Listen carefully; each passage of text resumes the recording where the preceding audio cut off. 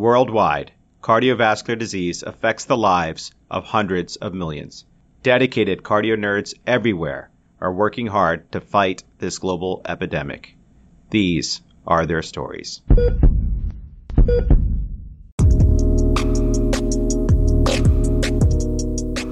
Hey cardio nerds, my name is Eunice Dugan.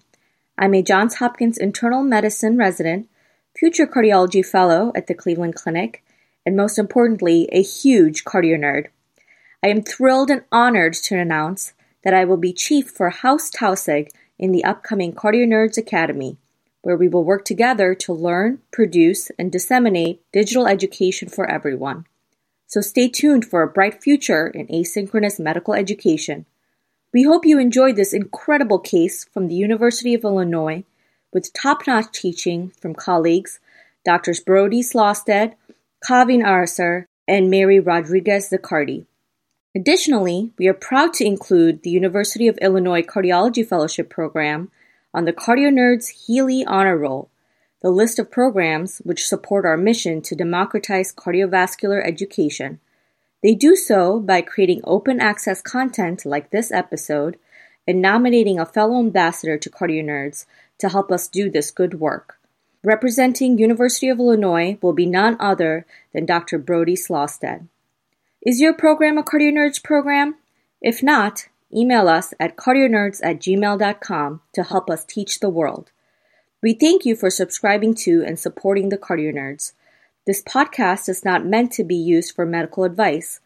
The views expressed here do not necessarily reflect the opinions or policies of our employers. The case you are about to hear is HIPAA compliant. If you'd like to present your case on the show, submit your case using the link in the show notes. Now let's dive into another fascinating Cardio Nerds case report.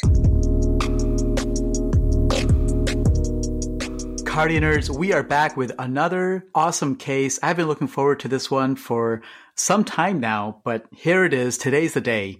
We get to host our colleagues and fellows from the University of Illinois, Chicago Cardiology Fellowship Training Program. To teach us today, we welcome Drs. Brody Slosted, Kavin Arasar, and Mary Rodriguez-Zaccardi. Folks, welcome to the show. Really excited to dive in, but before we do, tell the audience who you are. Hey guys, I'm Brody Slosted, one of the second-year fellows at the University of Illinois at Chicago. Future plans for me would be non-invasive and imaging in terms of my future in cardiology. Hi guys, my name is Kavin Arasar. It's a pleasure to be here. I'm currently a second-year cardiology fellow, and my plans are most likely going to go towards interventional cardiology. Hi, everybody. I'm Mary Rodriguez. I'm a third-year cardiology fellow and chief fellow from the University of Illinois at Chicago, and my plans are non-invasive cardiology. Mary, Kavin, Brody, it is such a pleasure to have you on this episode today. For me personally, Chicago is one of my favorite cities in the world. It's where I did my undergraduate training, and it's such a pleasure to be back with you guys in Chicago. Summertime Shy, which everyone is a huge fan of, but even more so, I love the fall in Chicago. So I need you guys to take us somewhere to discuss an awesome cardiology case and share your wonderful city with the rest of the Cardio Nerds family out here. So where are you going to take us, guys? We've decided the best place to do this, because it's fall and it's a little bit chilly, is to be on the top floor of the John Hancock, overlooking the skyline and the lake, and enjoying a good cup of tea. Kavin, this is incredible. The view from up here is just amazing. I wish I could share this with everyone, but we'll have to do that later.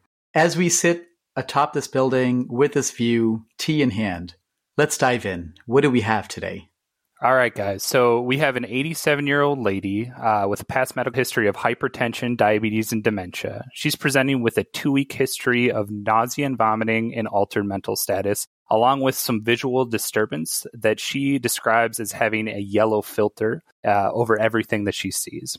2 weeks prior to this, she had been able to speak normally and was actually able to take care of herself and perform all activities of daily living. In terms of her social history, she actually lives with a caretaker family. She was an au pair for this family for several years and then ended up living with them afterwards. But we didn't have a whole lot of contact with the caretaker who dropped her off, but just enough to get that HPI. So we don't have much more in terms of her social history of her family history. But we did have a brief handwritten medication list that included metformin, pravastatin, and valsartan as well. Brody, this is a challenging presentation to start off with, right? Because if a patient comes to you with right lower quadrant abdominal pain, that is, at least to some degree, more localizing, right? You kind of know where to hone in your diagnostic evaluation. This patient, however, is coming in with a more vague symptomatology. So nausea and vomiting, you could imagine, okay, these are GI symptoms.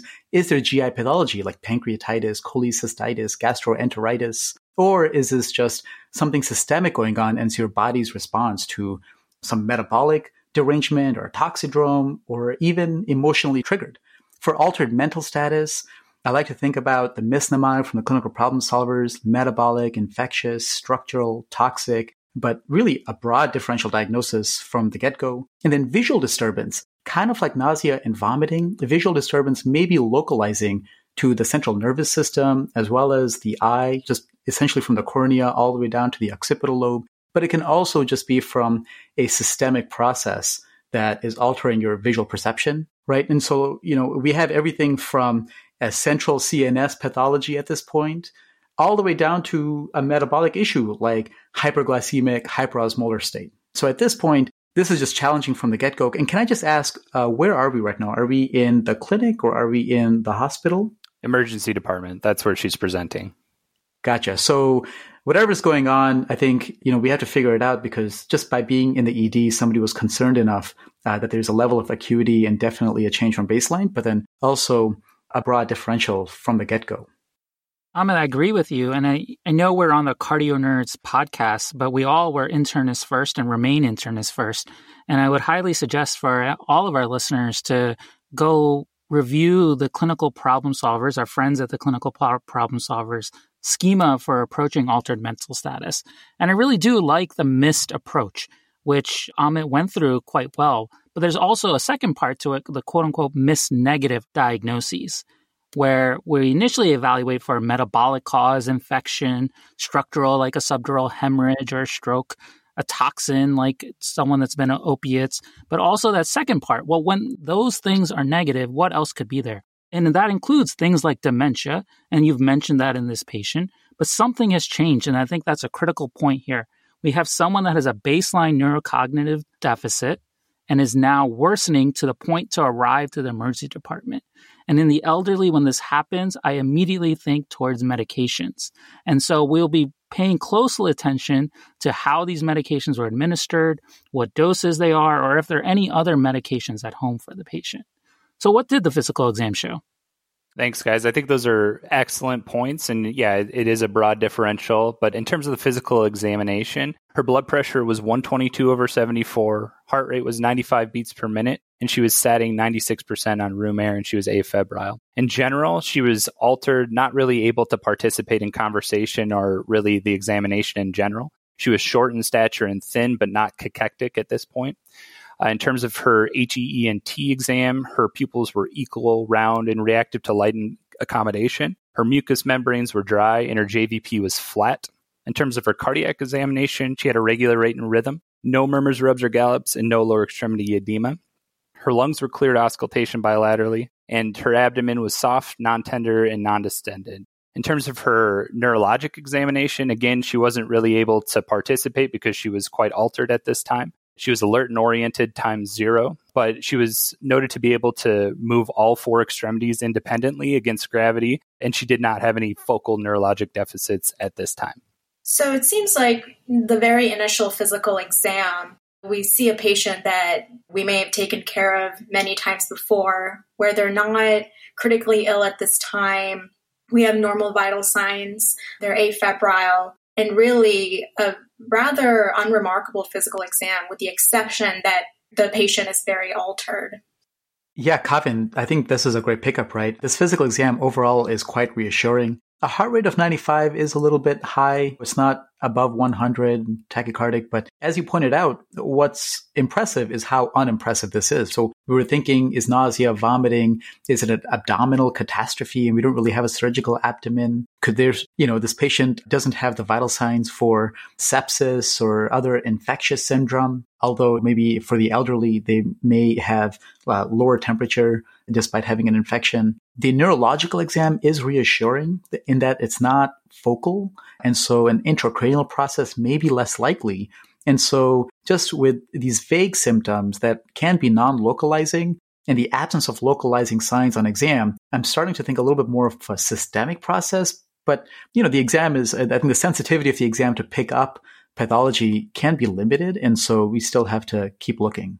I think those are great points, Amit. And I would just add, I think, Brody, you made a great case on your examination, or at least built a case for that this patient appears slightly dry in the setting of nausea, vomiting. For whatever it's worth, the mucous membranes being slightly dry, and we know the sensitivity specificity of that is low, and a JVP that wasn't elevated. And we point that out because we know that while medications like valsartan and metformin are generally well tolerated, their therapeutic index narrows, especially in the elderly, and especially as they get fluctuations in their volume status. So I do think this exam was extremely helpful for now pointing towards thinking, has something that we've been giving this patient for treatment has now been altered by the fact of there's been some change in their underlying renal function. And so I'm going to be paying close attention to the laboratory values. So what showed up on the labs? So in terms of the laboratory values that were obtained in the emergency department, these were notable for a normal CBC. In terms of the BMP, this was notable for potassium of 6.2, a bicarb of 28, and a creatinine of 1.5. Outside of that, other laboratory values that were obtained were normal magnesium at 1.9, a slightly elevated calcium at 10.3, slightly elevated glucose at 199. Lactic acid was normal at 1.7. TSH was normal at 0.96. A full liver panel was also obtained, which was within normal limits. Urine drug screen was also obtained and negative. And the initial urinalysis was also within normal limits. And on top of that, I forgot to mention a lipase was also normal. Yeah, so these labs are really helpful. And when I think about the M in MIST for metabolic causes of altered mental status, a helpful thing to do is just go down your complete metabolic profile or panel and look at the laboratory numbers and values that when deranged can affect the mental status. So, one thing I look at is sodium, your bicarbonate. It can be an index of your CO2, and so you can have CO2 narcosis. BUN is really useful, uremic encephalopathy. Calcium, when high, can certainly cause encephalopathy, and here the calcium was a little bit high. The glucose level, too high and too low, can definitely cause altered mental status. We do have the TSH. The liver profile was normal, and so we're thinking this may not be a patient with chronically diseased liver causing hepatic encephalopathy. The urine drug screen is very helpful, and so, I think at least knocks out a few of the offenders for toxic encephalopathy. And the urinalysis is helpful because, a UTI and potentially even looking at ketones in the urine can be relevant. But so, Brody, maybe I would go back and ask, do we have a sodium and a BUN just to complete the M for the surface level M for MIST? Certainly, yes. The sodium was 132 and the BUN was 28 as well. Gotcha. So far, we don't really have too much beyond a creatinine elevation and potassium elevation. And that takes me back to what Karan was saying with possible new acute renal failure in an elderly, making them more susceptible to medication and other exposures. Absolutely. I think you guys are all on the right track. I think we've delineated exactly what her physical exam is finding, and that's translating into the labs that we found. And it also is going to translate into the next steps that we found. So the initial testing for this patient, because she was presenting with altered mental status, other tests that were obtained was a CT head, and that showed no acute processes, no acute bleed, no acute stroke or anything of that nature. A chest x-ray was also obtained, which was unremarkable as well. And then on top of that, as most any ED patient would get in this setting, an EKG was performed. So the EKG was obtained, and just so everyone knows, all of these EKGs are going to be available on the website. And instead of simply just telling you what the EKG showed, I thought this was a very particularly interesting EKG. So I'm going to ask the help of my co-fellows, Kavin and Mary, to discuss what they see on this EKG. So Kavin and Mary, what do you see? Thanks, Brody. So looking at this EKG, the first thing we want to do, right, is to see what's happening in the atria and whether or not this is a sinus P wave. So I'm looking at 2 and I'm looking at V1, and the axes are appropriate. So I want to say this is sinus. There's a QRS following every P wave. So initially my thought is this is sinus tach, but then I start looking more closely at the relationship between the P wave and the QRS. The PR intervals are actually quite variable. They look like they're increasing if we look at the rhythm strips. And then at the very end, there's a dropped QRS wave. So I think initially this EKG looks like it can fool you into thinking this is just a sinus rhythm, but it looks like there's an AV block involved in there. Mary, what do you think? Yeah, I agree with you, Kevin. You can see that the P waves dissociate from the QRS complex, and the atrial and ventricular rate are similar, and this is secondary to the slowing down of the sinus rate, but also acceleration of the junctional rate, making it look almost regular, or what we call isorhythmic sinus rhythm. You can also see there's a T wave are abnormals. They look like a scoop T waves in lead 1, 2, AVL, B5, and B6. But to be honest with you, I don't think this EKG narrowed down our differential diagnosis. And just to clarify, this isorhythmic rhythm that we see, is it because the QRS complexes they're so accelerated, they almost look like they're following a P wave? Yes, that's what it is. And that's the reason why you see it like they come out close together, correlated, but they're actually not correlated.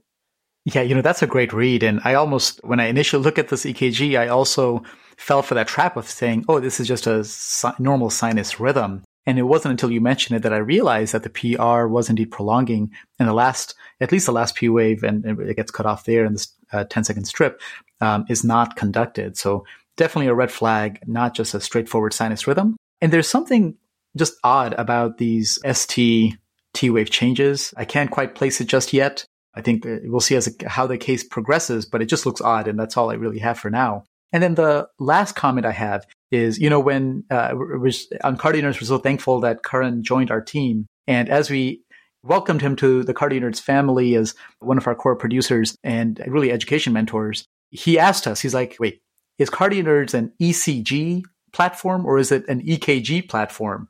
And I've always thought of it as EKG. And I notice that you guys agree with us there. And I think that is the thing that I'm going to bring to the podcast the most is this revolution to recall EKG and start calling it ECG, because I think that's the proper way to call this rhythm strip that we're demonstrating here. Well, I guess if you want to be proper about it, electrocardiogram. And I just to jump off of the points that were made so far, going back to what we had from the labs, we saw that the potassium was 6.2. I agree with this wonderful read that you guys all gave us here, but I'm also trying to pay attention to, do I see manifestations of hyperkalemia on this EKG? Now, there are the classic changes, including the peak T waves, which we usually see once we get to a potassium level above 5.5, 5.6. As the potassium continues to rise, there can be progressive paralysis of the atria, where the PR segment lengthens or the P wave eventually disappears. And even as we get higher, we can have a prolonged QRS interval. We get high-grade AV block, bizarre QRS morphology, and worse manifestations, including the sine wave and eventually ventricular fibrillation. But I'm not seeing any of that classic finding there. And even the high potential isorhythmic rhythm we see here, it really is not a typical manifestation of hyperkalemia. So I wonder, is there some chronic level of elevated potassium here as well? Or are we just not manifesting EKG changes or cardiac changes at this time? Absolutely. When we got this EKG, it's obviously when cardiology gets involved. And right now we know there's something wrong and we're trying to put it all together. We have someone who can't give us a history, and there's a few lab abnormalities that can obviously affect the heart, but it's still relatively unclear at this point if there's something that's clicking in everybody's heads. So overall, at this point, I have a general level of worry, especially when I can't figure out what's going on, and there are life potentially threatening lab abnormalities, and then there's something that just has been difficult to define for this patient so far. altered mental status. We haven't been able to put it in a category. Is the patient comatose? Are they confused? Are they manifesting some level of a respiratory illness? Is this a myocardial infarction? We still haven't put it under one category. We have some lab data that has helped us get an idea of what's going on, but I have worry. And so I'm really interested to see what happened next. Definitely sharing your worry. Let's keep going. I think you guys were quite appropriately worried, and I will continue the case. So, as your worry would indicate, this patient's mental status continued to decline to the point where she was unable to protect her airway any farther, and she became more and more hypoxic and needed to be intubated.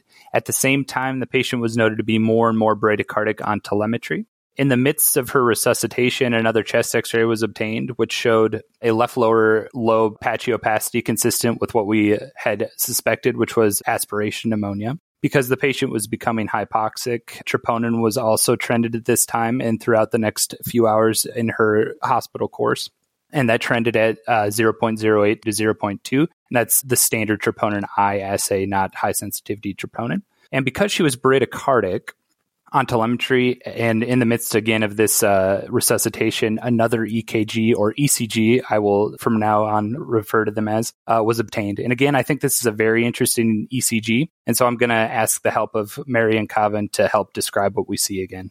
Well, Brody, I see a narrow complex QRS, slow rate, maybe in the 50s, but I can't see any P waves.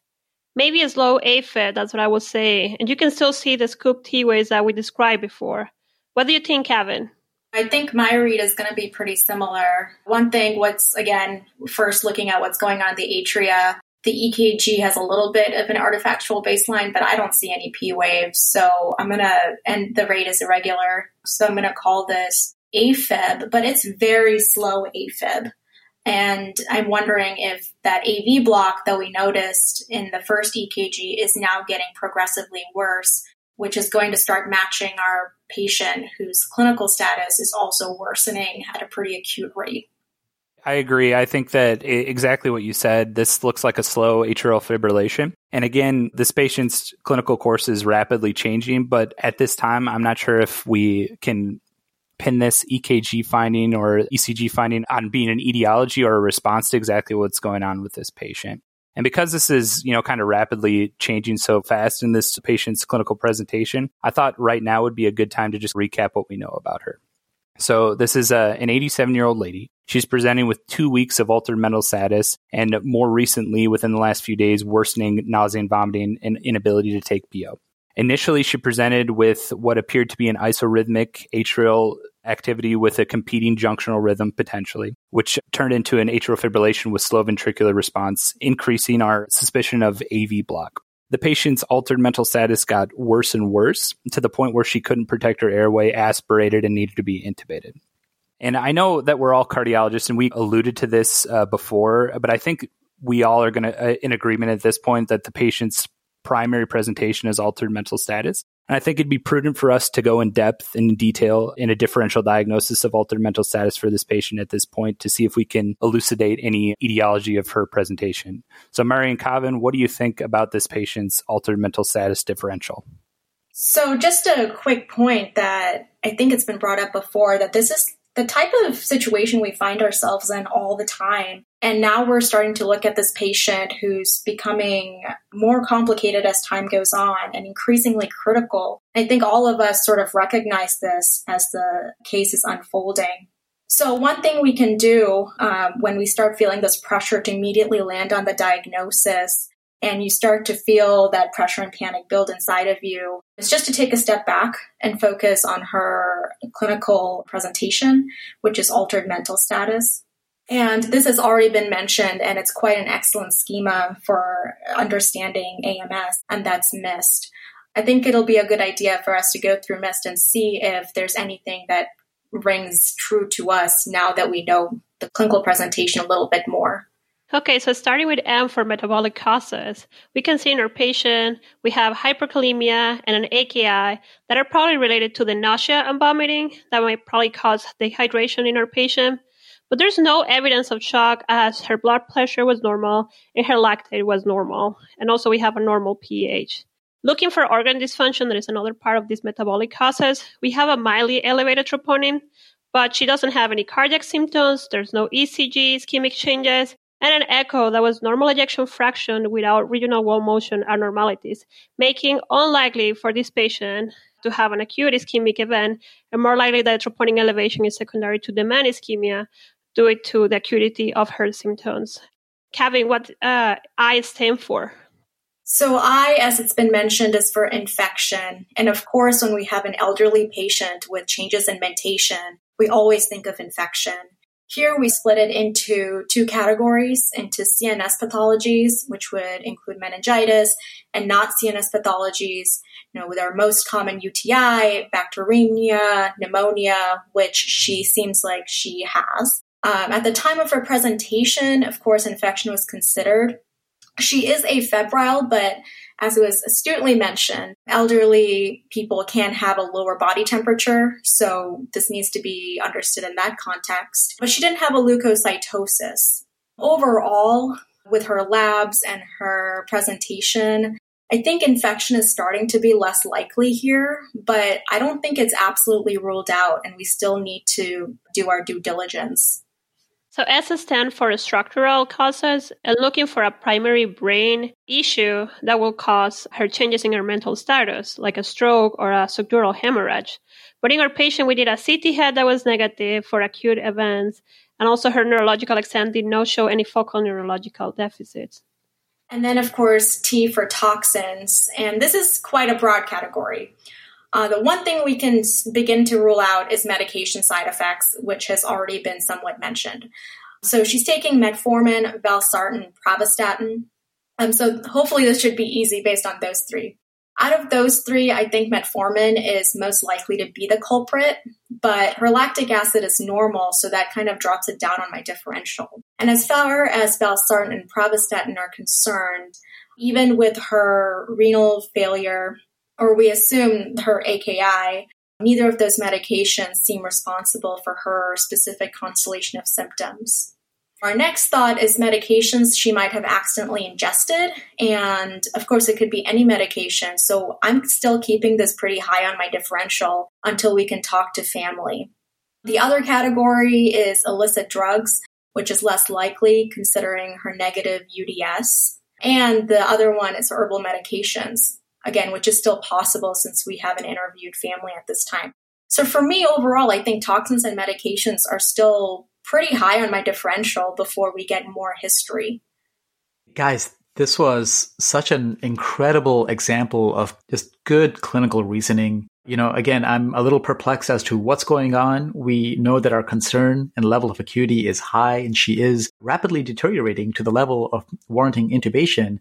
And Brody's impulse was, listen, I'm not sure what's going on, but at this moment, let's just take a pause and recap. And what you did, Brody, was you defined your problem representation, which is essentially a meaningful one-liner, right? So the epidemiology, the clinical syndrome, and the temporality, or the duration of symptoms. And you said, look, this is an elderly woman with these risk factors and morbidities who's coming in with a subacute progressive course of the following clinical syndrome. And I think the clinical syndrome here really is predominantly a triad of gastrointestinal upset, neurological disturbance with altered mental status, and what wasn't clear in the HPA, but now clearly is electrical instability. And then based on that, what Kavin and Mary, you guys are doing so beautifully is you're taking each one of those aspects of the clinical syndrome and dissecting out the diagnostic schema or an approach to it. And once you do that for the various aspects of the clinical syndrome, you can almost make like a Venn diagram and start mixing and matching and thinking about what's the base rate and how do the items on the differential diagnosis map onto the temporality, and you fit all the data in. So I'm still not exactly clear on what's going on, but at least now we have a roadmap, and we've already started taking things away from our differential diagnosis, like metabolic, organ dysfunction, infection, structural, and we're only left with a handful of things to tease out. But just want to commend you all for demonstrating how to approach a complicated case. What did you guys do next to tease this out? We've made large strides, but we still haven't identified the culprit. Yeah, I think I'm just going to echo exactly what you said. This was a fantastic discussion on the differential diagnosis for altered mental status. I think at this point, like you had said, we have ruled out a lot of causes of what's going on with this patient. But I want to give you a quick update on exactly what was going on with this patient from a social aspect.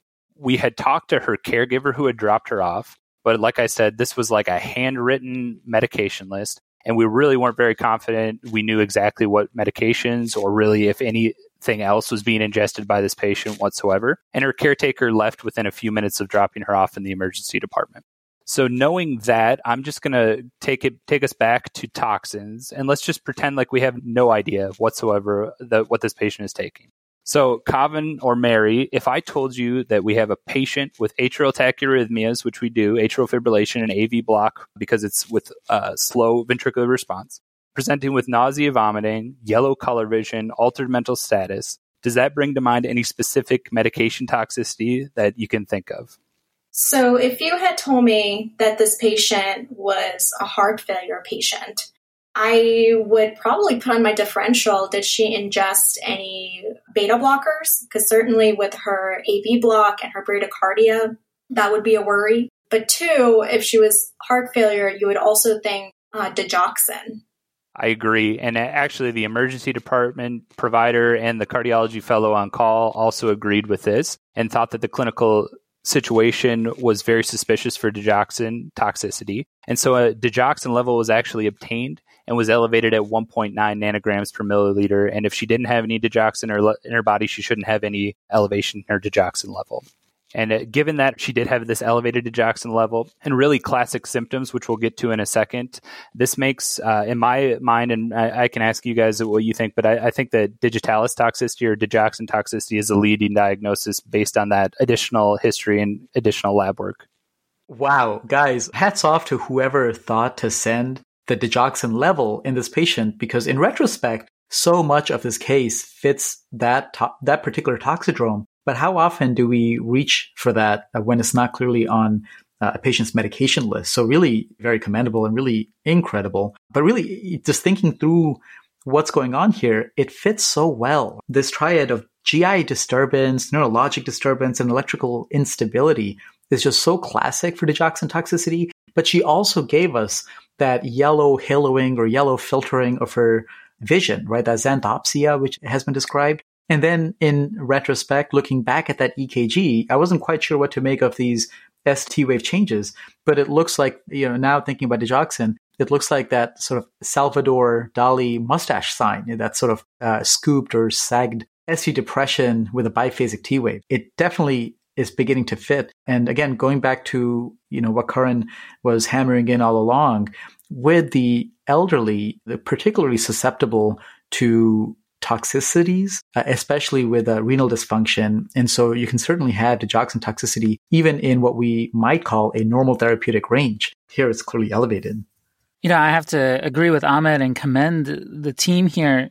There are things that become routine to us, admitting the patient, evaluating what the chief complaint is, putting in our orders, but that medication reconciliation is such a critical part of our evaluation of any patient, but especially elderly patients when they come to the hospital, as we know that medications and iatrogenic effects of those medications can certainly be the reason they're showing up in the hospital at all, or whether it's outside the hospital in the clinic where they may be having various symptoms. And so a commendable job to the team here for evaluating for other potential causes of this patient's symptoms. And now my mind is turning to, okay, well, how long has this patient been on digoxin?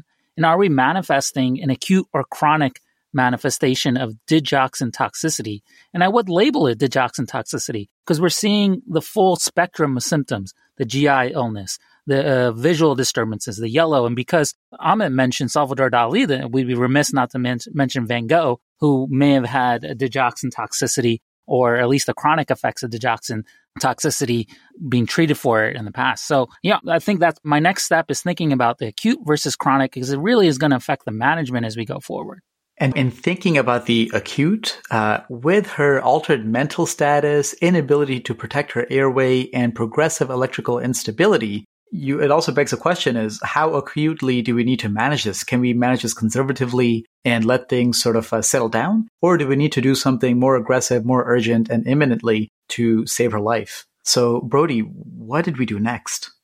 Guys, I think this has been a great discussion. And like we had said, based on all of, our differential diagnosis, the leading diagnosis for this is digitalis or digoxin toxicity. And I want to jump into exactly what we did next, but I think it would be prudent for us to just take a step back and review exactly what digitalis toxicity is, what it manifests as, especially with arrhythmias in mind, and then go forward with our case after that, okay? So in terms of digoxin toxicity, more broadly, this is referred to as digitalis toxicity. So the etiology of this is toxicity from cardiac glycosides. And what are those? So cardiac glycosides include digoxin or digitoxin, which is a hepatically metabolized version of digoxin, which really isn't available in the United States. And then other cardiac glycosides occur naturally in plants such as foxglove and oleander. But I want to make an important note that although these are all cardiac glycosides, they're all different molecules, and they behave differently with different treatments that we have available for digitalis toxicity. In particular, they have very, very differing half-lives as well. In terms of clinical manifestations of digitalis toxicity, they present exactly as our patient presented and has been discussed already. So patients present with altered mental status, xanthopsia, which is that yellow color vision, GI symptoms, including nausea, vomiting, and anorexia. And almost any arrhythmia can occur, but there's a couple of classic ones that I'll get into in a second. And then that scooped T wave or mustache appearing T wave, or as I like to call it, a hockey stick appearing T wave, is more specific for a digitalis or digoxin effect and not necessarily toxicity. And we'll get into that as well. So, Brody, that's a really good breakdown of the manifestations of digitalis toxicity. I wonder if you could walk us through some of the physiology. Absolutely. And I think that's important because that's going to lay the foundation for what, happens from an arrhythmia standpoint and how to manage digitalis toxicity. So digoxin, digitalis, and other naturally occurring cardiac glycosides work by inhibiting the sodium-potassium ATPase. And when we're talking about cardiac manifestations, that's in the cardiac myocyte.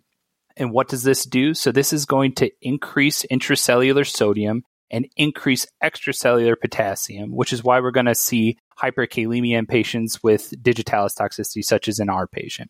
That increased intracellular sodium is going to cause an increased influx of calcium into the cell via the cell's sodium-calcium antiporter. And that's important because calcium is the biggest player with digitalis toxicity. So that increased intracellular calcium is going to bind troponin C in a normal setting, and that's going to lead to increased inotropy. And that's why digoxin and digitalis and other things can be used as an inotropic agent, especially in heart failure. In addition to the inotropic effects of digitalis and digoxin, cardiac glycosides also exhibit a parasympathetic effect. And that mechanism is not as clear-cut, but in general, what happens with that effect is that the sinoatrial firing rate reduces and the conduction velocity of impulses through the AV node also reduces. So you get what we saw in our patient as well as manifested as an AV block. So Brody, thanks for breaking that down. And I think that helps me understand what was going on with this patient specifically. We saw that the patient went into atrial fibrillation, which, not typically associated with digoxin toxicity or digitalis toxicity, but we did see the manifestation of the increased parasympathetic nervous system. And basically where the patient's arrhythmia was not being translated to the ventricles. And I'm trying to understand all the arrhythmias that get manifested with digitalis toxicity, specifically through the physiology you just described for us. So let's get back to our basic pathophysiology. So just like Brody said, due to the blocking effect of the digoxin in the sodium-potassium ATPase, cause net increase with the intracellular sodium that is exchanged with the sodium-calcium antiporter, causing an increase in the intracellular calcium and in the sarcoplasmic reticulum, resulting in a net depolarization current in the myocyte and increasing the inotropy of the cell.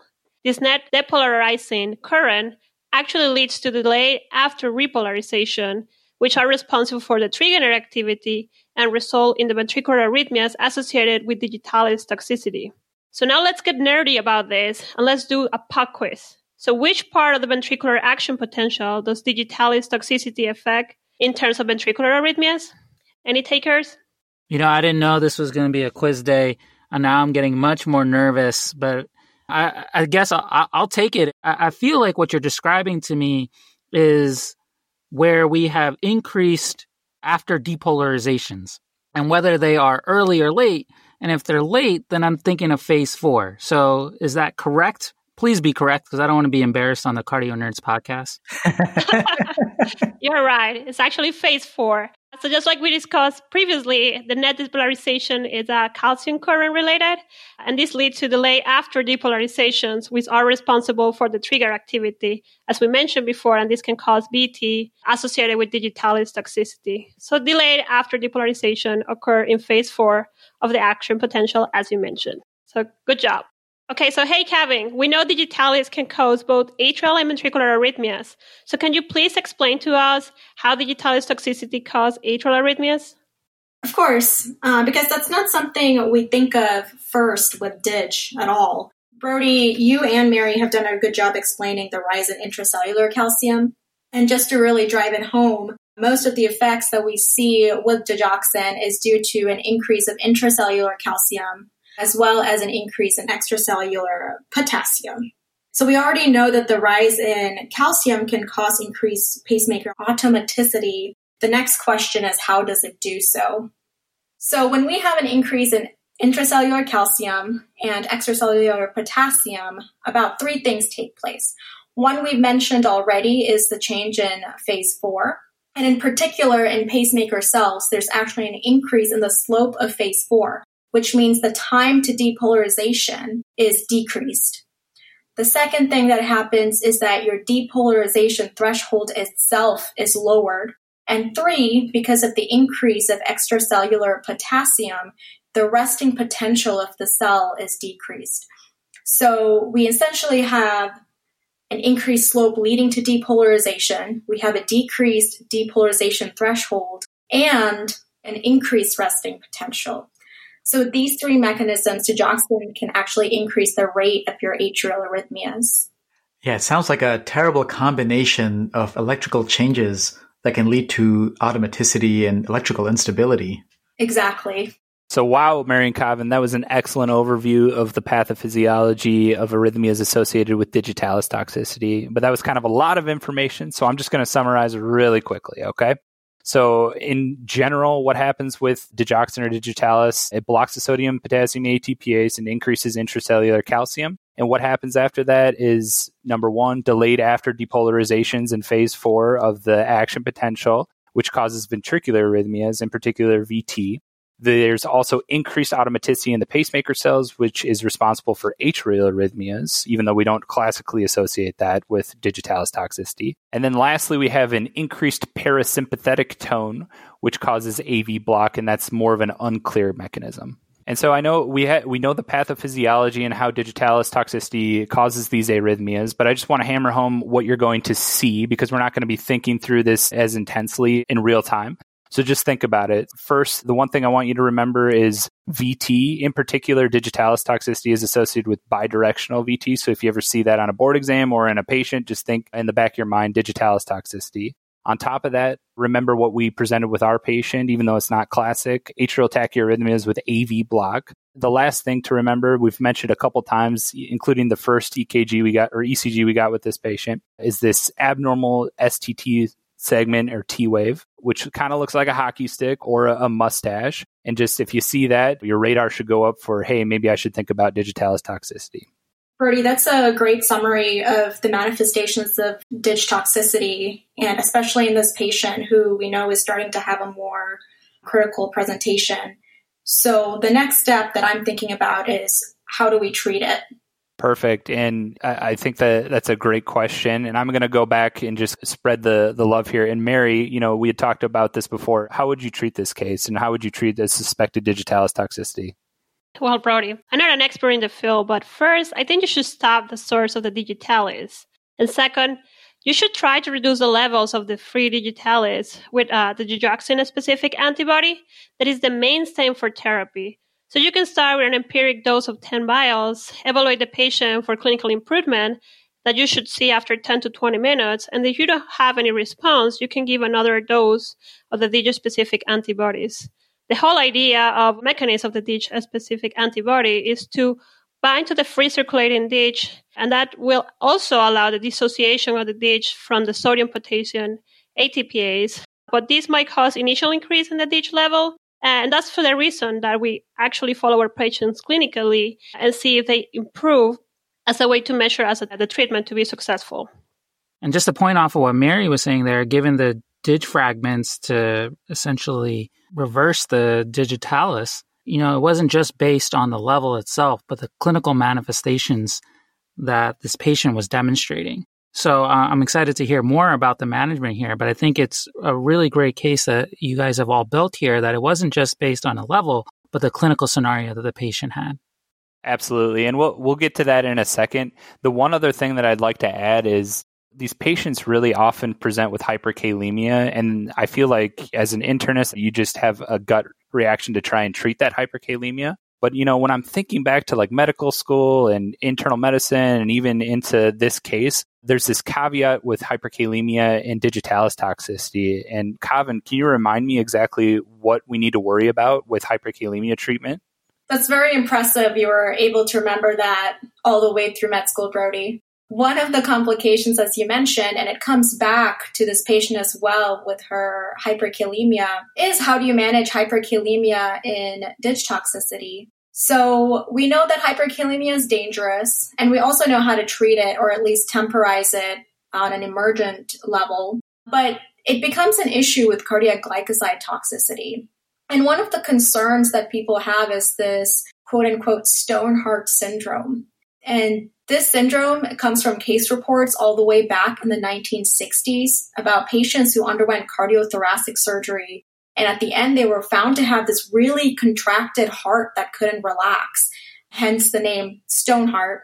It turns out these hearts had been exposed to calcium or had a very high level of intracellular calcium, which then, of course, bound to troponin C and caused this prolonged contractility and inability to relax. Just as a fun point, histologically, you can find contraction band and necrosis. And so because of this, IV calcium has basically been banished from our minds about whether or not to use it for DIG toxicity. And that comes back to the pathophysiology because DIG ultimately increases intracellular calcium. And here we are wondering if we're going to potentiate its effects by giving even more IV calcium. So for a long time, IV calcium has been a no bueno for DIG toxicity. But there is a recent retrospective study from 2011 by Dr. Levin that looked into IV calcium for hyperkalemia and found basically that the degree of hyperkalemia could increase mortality, but it was completely independent on whether patients were given IV calcium. Still, there's not a lot of data out there, and this paper had a very small sample size. So IV calcium is still very much avoided, and hyperkalemia is treated more symptomatically. And the treatment that you want to give as quick as you can is really the DIG-specific antibody. Those are great points, Kavin. And I think some of the data, and you guys can correct me here, has also shown that patients that have hyperkalemia and DIG toxicity have increased mortality. And I think it's specifically at levels greater than 5.5, there's increased mortality. And so it is something that can be used as a marker of the level of toxicity for these patients. And the other point that I think as Brody, Mary, and Kavin, you guys all pointed out with the pathophysiology is as the sodium ATPase returns to action and the potassium levels drop, if we treat that hyperkalemia, we may be more prone to hypokalemia, which is another issue in itself in DIG. So again, great points here, and I'm excited to hear more. Wow, Kavin. I think that was some stone cold knowledge dropping on hyperkalemia and digitalis toxicity. That's almost Amit level pun right there. I love it. Well, Brody that's great. My dad, so he has some excellent dad jokes stored up, I am sure. I'll try and refrain from the dad jokes. Don't worry. No. We are big fans of dad jokes and nerd jokes and cards jokes. So bring it on. All right. We'll see. I'll see if anything just fluidly flies out. We'll see. Okay. Anyways, I think that it's been a great discussion. We've gone through a lot of details of digitalis toxicity, but really, we know how to treat, but as was previously talked about, when to treat is also very important. And it's very much based on the clinical scenario. And in general, there's no real consensus guidelines to guide us on how to treat digitalis toxicity. But most sources that I've gone through and that I can remember through training are going to concur on the following. So you're going to treat with digoxin-specific antibody if you have a confirmed or a very strongly suspected ingestion of digoxin or any other cardiac glycoside, with the following three things. So with a life-threatening arrhythmia, such as unstable bradycardia or VT, with cardiac arrest just straight up, or with a potassium greater than 5, then you just empirically treat with digoxin-specific antibody. And digoxin-specific antibody can be treated for any cardiac glycosides, but the treatment and the effect of the treatment is going to differ dramatically, and we'll get to that later. Other possible indications for just treating empirically are going to be greater than 10 milligrams of known ingestion of digoxin. Remember that digoxin is given in micrograms. End organ damage if the patient's doing really poorly and, in shock, or if they have really terrible GI symptoms and are really not able to keep anything down. A level greater than 12 nanograms per milliliter. Remember, our patient's level was was 1.9 nanograms per milliliter. And then clinical symptoms that might not completely be a slam dunk for digitalis toxicity in the setting of a level greater than 1.6 nanograms per milliliter is another, reasonable time to give empiric digoxin-specific antibody. Thank you, Brody, for that information on how to treat our patients. So just going back to our patient, 87-year-old who's coming with altered mental status, nausea and vomiting, dehydrated, with an elevated DIGE level and hyperkalemia, who got to be intubated because of unable to protect her airway. She's critically ill. So what are we going to do? I think exactly what you said is going to give you the answer to exactly what we should do. We just talked about this. So this patient has classic symptoms and, signs of digoxin or digitalis toxicity. Plus, the patient has a digoxin level of 1.9 nanograms per milliliter and a potassium that's greater than 5. It's 6.2. So I'm going to flip it back to you guys. What would you do? My vote is to give her the antibody, Brody. And with COVID on this one, my friends.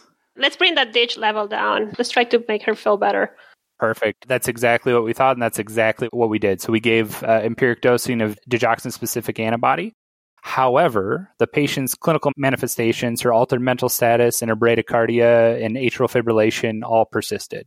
So within, an hour or two, when the effect of digoxin-specific antibody should have at least seen some improvement clinically, within that time, we gave another dose of antibody, and the patient even got worse after this. She wasn't able to be weaned off of the ventilator, and she became more and more bradycardic to the point where she actually coded, and she needed 2 rounds of CPR to obtain ROSC. And so she came back, and she was still bradycardic and hypotensive at this point. And we got an EKG in the midst of her being resuscitated. And again, I think it's a very interesting EKG. So Mary and Kavin, I'm going to have you take a look and just describe what you see on this EKG.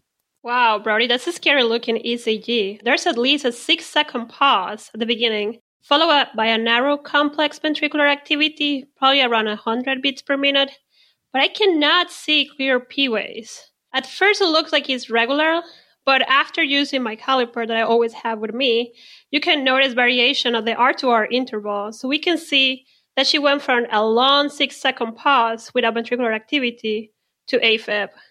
So exactly, I think I'm in agreement. I think this is atrial fibrillation. And on telemetry outside of this ECG, the patient was having long pauses, got even more and more bradycardic after ROSC, and was still hypotensive. And if you're going to go back and look at these ECGs, this is going to be ECG 3 labeled in the supplemental materials on the website. And then that initial EKG is going to be ECG 1. And then when the patient becomes bradycardic and is initially in atrial fibrillation, that's going to be ECG 2. Going back to our patient, so she really is presenting, after ROSC, she's now in an unstable bradyarrhythmia. And so, Mary, with this patient, what would you do after you, initially resuscitated her, but she's still quite ill? Well, Brody, we need to start ACLS protocol right away. We need to give her atropine, dopamine. We need to increase her heart rate. And she doesn't respond to that. We will need to pace her. She need her heart rate up. I 100% agree, and that's exactly what was done. She was given 3 doses of atropine at 0.5, and dopamine was started on a drip. However, the patient remained bradycardic and hypotensive. Her heart rate didn't really budge. She had this atrial fibrillation rhythm, and then she was bradycardic to the 20s to 40s throughout all of this, despite all of that intervention. And really, at this point, it seemed like the patient needed to be paced. But again, I'm going to just pull back to the medical school memory and the internal medicine memory. And just, I remember another caveat about transvenous pacing and digitalis toxicity. And Kavin, since you did such a great job last time, it reminded me of what I was remembering. Can you remind me of the data behind, or the worry behind, transvenous pacing and digitalis toxicity? Again, your med school memory is very good, Brody. This is interesting because, like the question with IV calcium, this is a situation where if it didn't involve digoxin, you'd have a slam dunk answer to your next step in management. You have an unstable bradyarrhythmia that's not responding to atropine and dopamine. Your next step should be a transvenous pacer. The concern with the transvenous pacer in this case is that there's this fear that it can precipitate further arrhythmias by the mechanisms we've already sort of discussed. And in particular, there were actually a couple of studies all the way back in 1993 that looked into transvenous pacing in the context of digoxin toxicity. And both those studies found that those who had a TVP had a higher mortality. It was a retrospective case study that looked at 60 patients with digoxin toxicity. 17 of them required a transvenous pacer, and out of those 17, 16 died. But of course, this is a very flawed study. It certainly isn't a randomized controlled trial. And the biggest critique is that the patients who needed a transvenous pacer were simply just more sick. And it should also be noted here that those patients were not treated with digoxin antibody.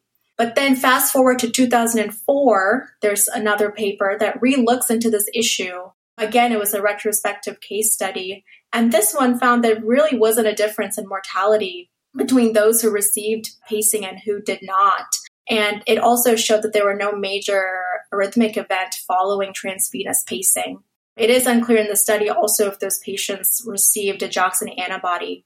So overall, it seems as though transvenous pacing doesn't increase mortality in newer cases, but then again, these studies haven't been perfect, and there's no real randomized control trial for this. If I had to look at this patient and I had to weigh my risks and benefits, I would be on the side of putting in a transvenous pacer here. So is that what ended up happening, and what did you do? Yeah, Kevin, that's an excellent discussion. And we honestly looked at a lot of the data because one of the team members had brought this up. And really what we found is that the most recent data, even though it's flawed, says that there's at least some data to say that TVPs are going to be safe in digitalis toxicity. And we were between a rock and a hard place. This patient was so unstable and bradycardic and hypotensive that she needed to be paced. So we ended up placing a transvenous pacer, and her heart rate at that time was in the 20s to 40s, and she was hypotensive to the 70s to 80s. And we ended up getting the transvenous pacer in, and we were, again, able to get an EKG right after that transvenous pacer was placed. And if you're looking at the website and the supplemental material, this is going to be ECG number 4. And again, Kevin and Mary, would you be, I think this is, again, another great ECG, so would you be able to help me go through it and tell me what you see? Well, team, we see that she's ventricularly paced. As we can see, there's a YQRS. But if you look for the atrial activity, you can see some fluttering waves suggestive of aflutter.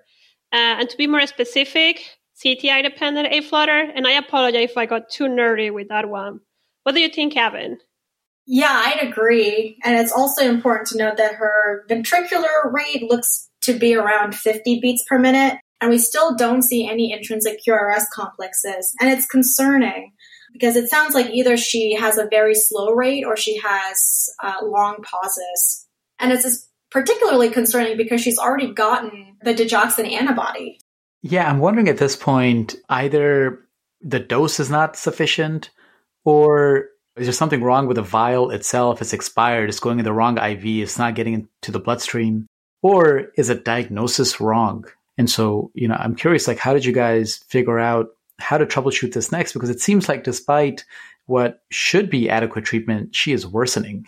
Yeah, I have to agree with Amit, except I have nothing intelligent to add there, except I'm just blown away at what's going on here. I'm starting to feel a little vagal right now.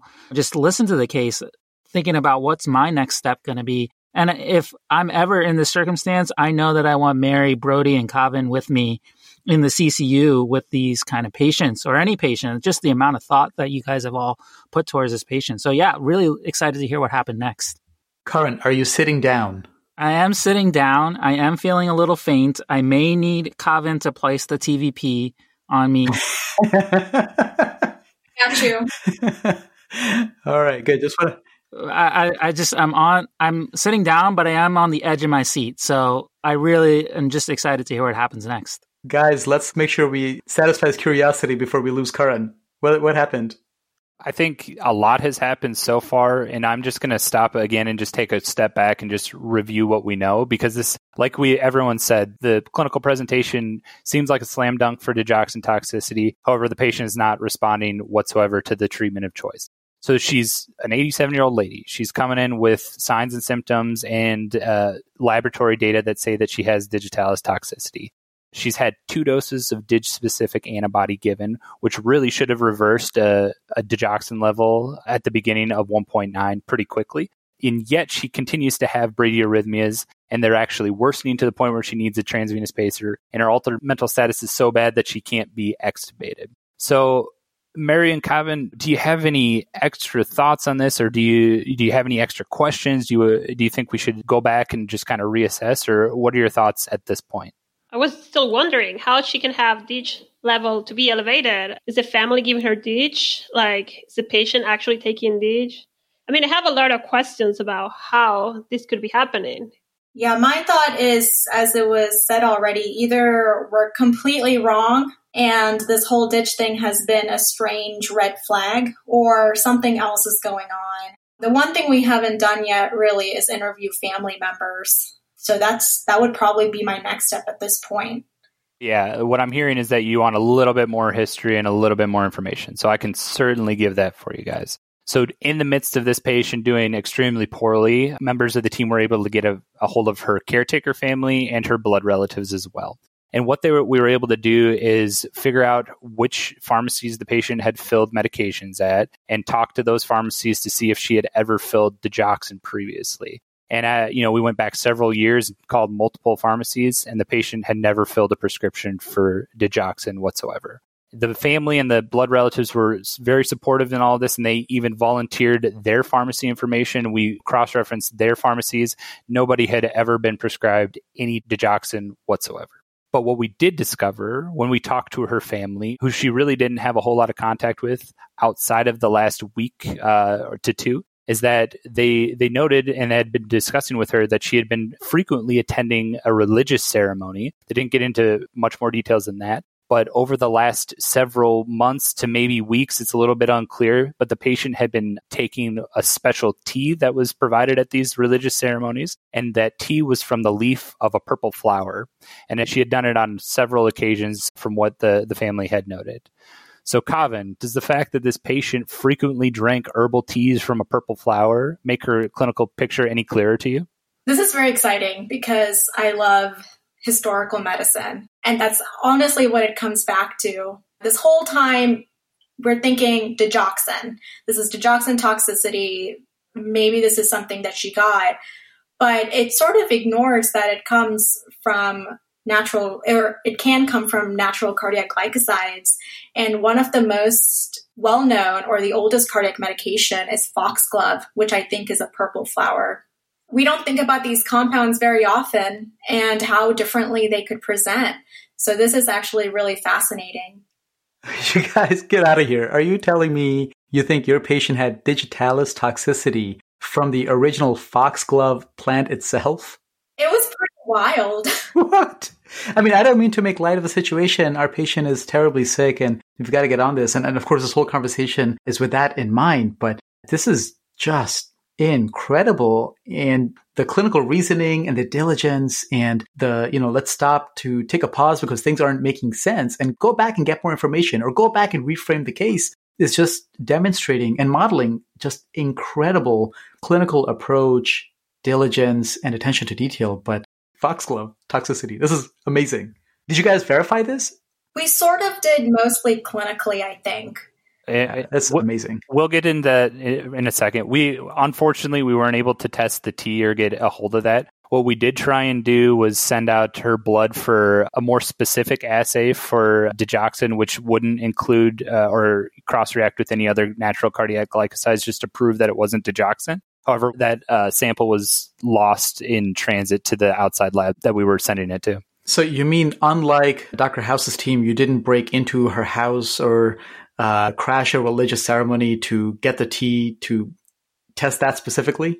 We thought about it. We definitely had the urge. We were together around that time. We were in the fellows room together, and we were thinking we should have that tea and see what was the result after. But we thought about it. But I'm glad that you decided not to, so you could be here rather than serving time for breaking and entering. We're going to try and make the case clinically and from what we know about half-lives of these cardiac glycosides that it indeed was foxglove, though. And we'll continue in a sec. Amazing. Yeah, because right now where we're at in the case is really that we haven't established that this is foxglove. We think it might be, but we still don't know which cardiac glycoside she might have ingested. And I personally did not before know the color of foxglove. As this is a good point to mention that there are multiple cardiac glycosides, one of which is foxglove, which I think all of us are familiar with, and the other is oleander. Now, both can be brewed as teas, and both have case reports of toxicity. Foxglove is very popular, and it's even been mentioned on Downton Abbey, if anyone is a fan of the show. But all the active compounds are different from digoxin. There are multiple cases of foxglove toxicity, mostly from the 1980s, and it's pretty global. One that we detail out here is from 1985, and it's, again, an 85-year-old man. He presented with nausea, vomiting, yellow vision, and an EKG showing scoop T waves, VT, junctional rhythm with bradycardia into the 40s. And interestingly enough, he was treated with a very well-known antiarrhythmic, which is phenytoin. Now, as Mary did, I'm going to have a little pop quiz and ask if anyone remembers which class phenytoin is as an antiarrhythmic. I'm going to say it's a sodium blocker, so class 1. And to be more specific, I think it's 1B, and actually shorten the duration of the action potential that we already talked before. Yeah, absolutely, which is very interesting because it's not a medication we use for that particular reason anymore. Oleander, it can also be toxic, and it is ingested as teas, but it tends not to be in the West so much. There's reports of it more in the eastern part of the globe, such as South Asia. So overall, coming back to this patient again after that little bit of a historical note is that we're starting to tie up this case. We know this patient likely had cardiac glycoside toxicity. We're thinking it's not DIG toxicity. And the next question is, do we know which one of these herbal teas was she taking? And in this instance, the differences between digoxin and these natural cardiac glycosides become very important. And as Bertie touched on right before this, the half-lives are very important. So the half-life of foxglove is around 6 to 7 days, and that's compared to just hours for oleander and then days for digoxin. She obviously was not drinking tea in the hospital while she is intubated, unless Bertie was pouring it down. So we can sort of use this information to determine which one of these substances she's been ingesting. So from a clinical standpoint, Bertie, how long was she symptomatic for? So she actually required transvenous pacing and intubation for 10 days into her hospitalization. 10 days? I'm sorry, I haven't spoken for a while. I was just passed out from the excitement of this case, finding out that it may be foxglove, and now hearing that she was requiring transvenous pacing for 10 days. I mean, I don't even know what to say. I'm just absolutely blown away by this case. I'm also just so blown away and also very thankful that Karin is still with us and hasn't bailed out. Yeah, I think this case is very interesting and very crazy on multiple levels. And I'm going to just piggyback on what Kavin was saying. So the half-lives are very important, and we'll get to it in a second about her course and how long she was probably symptomatic. But the other thing to think about is that a digoxin level, which was obtained, is a very nonspecific level that most hospitals have available to them. It will detect all natural cardiac glycosides, but the level at which it, increases the digoxin level is super variable. And there's, they're not the same molecules, so they're not going to bind equivalently.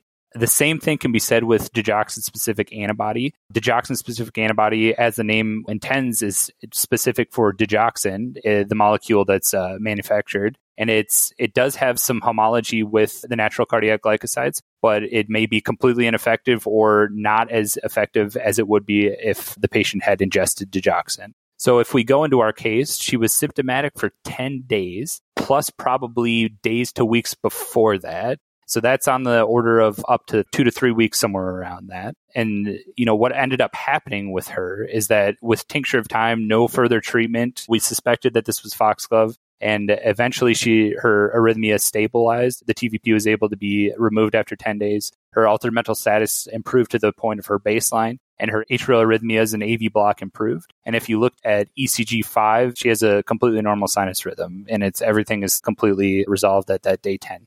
And the final diagnosis, it would be great if we would have gone house style and broke into her house and found her tea and confirmed that it was foxglove.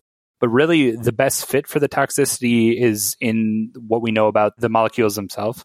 So foxglove is probably the best fit because we know, number one, she was drinking tea from a purple flower. So that's probably foxglove. Oleander is usually red and it doesn't really fit from that standpoint. And the half-life actually fits pretty well. 6 to 7 days times 4 to 5 half-lives is around her clinical presentation and how long she was symptomatic. And the fact that the medication, digoxin-specific antibody, was ineffective also fits that it wasn't digoxin and that it was one of the natural cardiac glycosides. And we go back to the natural presentation of what you would expect if this patient had foxglove cardiac glycosides on board and everything ties together. That's probably what was going on in this case.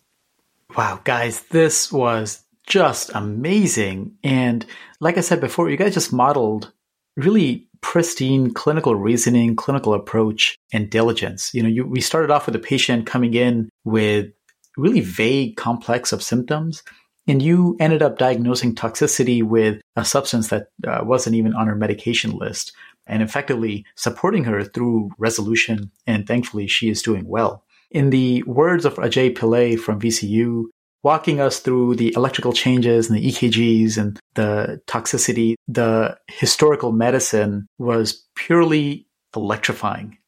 So thank you so much for bringing us this fascinating case and giving a glimpse of the kind of incredible work you guys do over there at University of Illinois. At this point, I'd love to ask each of you, Mary, Brody, and Kavin, what do you love about cardiology and what makes your hearts flutter about training at your program? Sounds good. I can start. Really, what makes my heart flutter about cardiology is exactly what this case is all about, is that you could know almost nothing about the patient, which is what happened, and then just lean back on physiology to figure out exactly what's going on with the patient, whether it's valvulopathy, whether it's heart failure. You can, reason out based on your clinical examination and further diagnostic test what's going on. And, it's super important to talk to patients and be personable and have empathy and things like that. But the fact that you're able to just make diagnoses based off of raw data is what really drew me to cardiology. And in particular to the University of Illinois at Chicago, I think I was drawn there from my interview day. My wife is from Chicago. I'm from South Dakota, so didn't really have great ties to Chicago, but we were going to end up in Chicago no matter what I had to say about it. So ended up interviewing at programs in Chicago. And what really stood out to me at UIC was we were able to look up all of the attendings and the faculty beforehand. And I swear on my life that every single one of those was at my interview day. And I was able to chat with all of them. And they're all very personable, all really nice. And now being in that program, I know that that's not really a facade. I interact with every single one of the faculty and attendings on a almost daily or weekly basis, have a good relationship with all of them.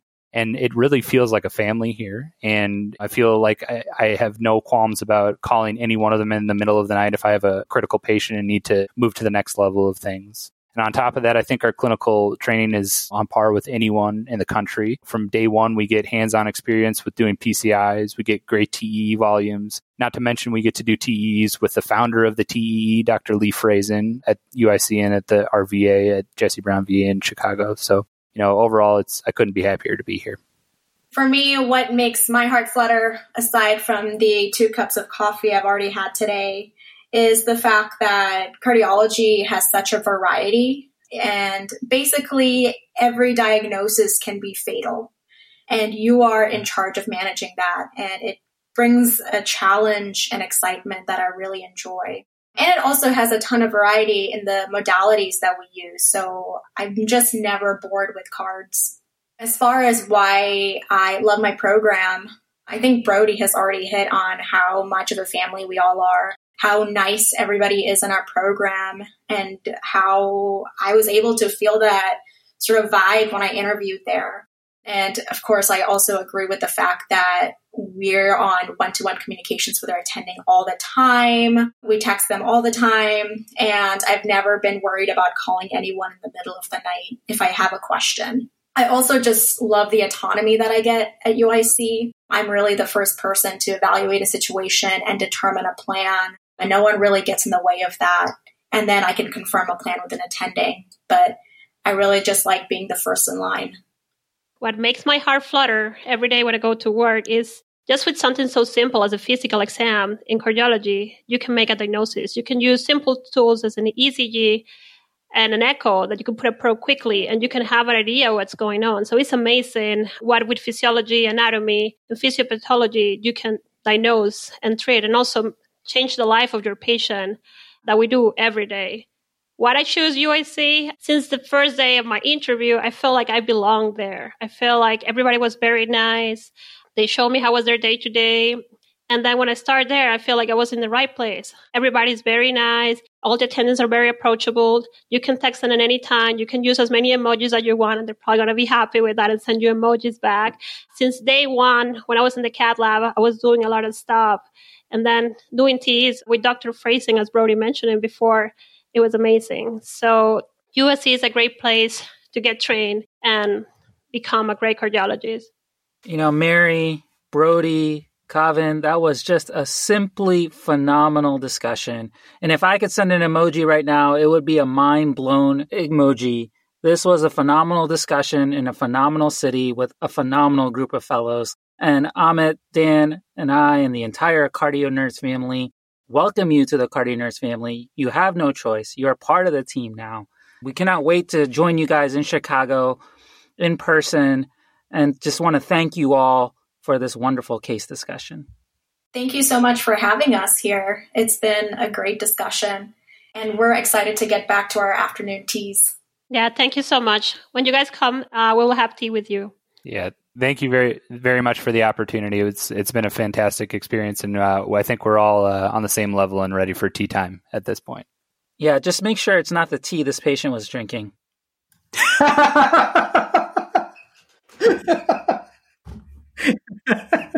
There's no flowers in bloom that we can pick off the street. So I think we're safe. That was amazing.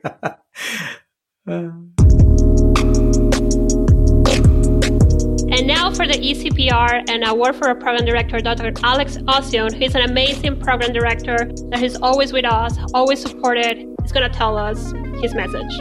Dr. Osion is joined by Dr. Mayank Kansal, who is one of our excellent attendings and the Associate Program Director at the University of Illinois at Chicago Cardiology Fellowship. Thanks for the introduction. I'm Alex Osion, Fellowship Director and a professor here at UIC. Joining me is my partner, Dr. Mayank Kansal. Mayank, why don't you take a minute to introduce yourself? Really great to be here with you. I'm Mayank Kansal, the Associate Program Director for the Cardiology Fellowship Program here at UIC in the Josie Brown VA. Very good. Thanks so much for having us on Cardio Nerds. I've been a huge fan of the Clinical Problem Solvers podcast for some time, and when the Cardio Nerds was spun off into the greater CPS universe, I was really excited. I knew it would adopt some of the same great techniques and areas of medical education interest that CP Solvers did. Yeah, I'm relatively new to the Cardio Nerds universe, having been introduced to it by you, Alex. I've really learned so much from listening to this podcast, and the amazing work that Cardio Nerds has done recently with highlighting fellowship programs across the country has really been great. Yeah, I'm excited for those to come. This case discussion that Brody, Kavin, and Mary put together today was so well done. It made me quite proud to hear them present the case, and I thought the moderation really hit on all the major points. And I wanted to concentrate on just a few take-home concepts that I thought were important and useful to reiterate. One is much of the diagnostic reasoning that takes place in a subspecialty like cardiology is actually much more narrow than the reasoning in general medicine. When we have patients get admitted to us or referred to us, they often already carry a diagnosis, and we're spending more of our time trying to recognize or categorize a specific pathophysiologic syndrome with confirmatory testing like biomarkers or imaging or hemodynamics, because we need to understand if they have wet or dry, cold or warm heart failure, or whether they have an acute coronary syndrome and what specific subset it might be. The second thing that I want to highlight is that subspecialists also do a lot of management reasoning, and that's different from diagnostic reasoning. And we're deciding on workups, optimizing medications, we're making decisions about therapeutic procedures, And thinking about that a little more than diagnostic reasoning, and which is probably true across all of medicine. But the thing about management reasoning is that it's far less well characterized in the med-ed literature. So it doesn't have an analogous framework, but it's the kinds of things we spend so much of our time doing every day, negotiating lots of reasonable, different options for care, sharing decision-making with patients and families, and then managing the interface with complex health systems and dealing with uncertainty. When fellows are reaching this point in their career, they're really advanced learners, and they're actually even closer to the age and maturity of the attendings they're working with, much more than when they're students or residents. And as such, they navigate these forms of reasoning really side by side with faculty. And so we're often teaching one another and learning together. And any chance that we can get to think deeply and exercise some of our internal medicine muscles is novel, it's different, it's really interesting, and it's a lot of fun. And like Brody said, I think it's really true that we're all internists at heart. And when he and Kavin and Mary went through the diagnostic reasoning steps of problem representation, of diagnostic schema, and illness scripts, as the moderators touched on, they also did the crucial work of taking some diagnostic timeouts. And they did this to clear the playing field, to reframe the problem.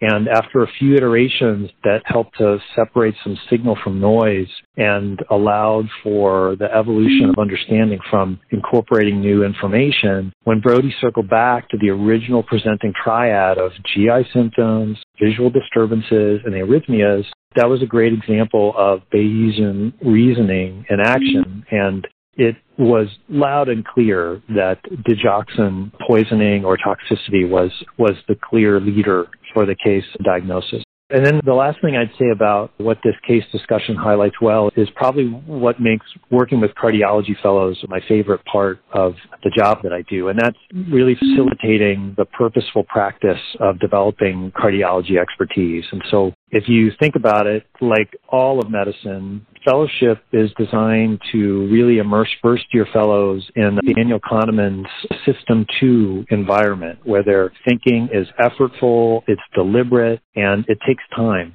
And as fellows get reps, either by discussing cases like this, or as they take care of patients, or finding other ways to practice with deep discussion, they start to progress over the 3 years to a System 1 approach. And by then, when they've reached that end of the spectrum, they can operate a lot more automatically and intuitively and a lot more efficiently. And when they graduate, they end up graduating from their terminal specialty into their practice. And as lifelong learners, they need to really be able to toggle back and forth between the System 1 and System 2. So the better we can help them engage in that purposeful practice, like this podcast demonstrated, with peers doing so, the more feedback we can give them, the better that they'll be as independent cardiologists down the road.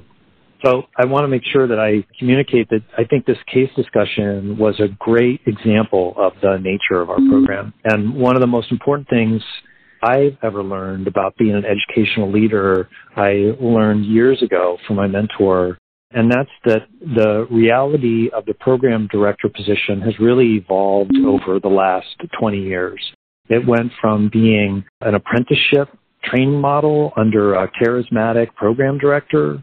Now it's much more of a team sport.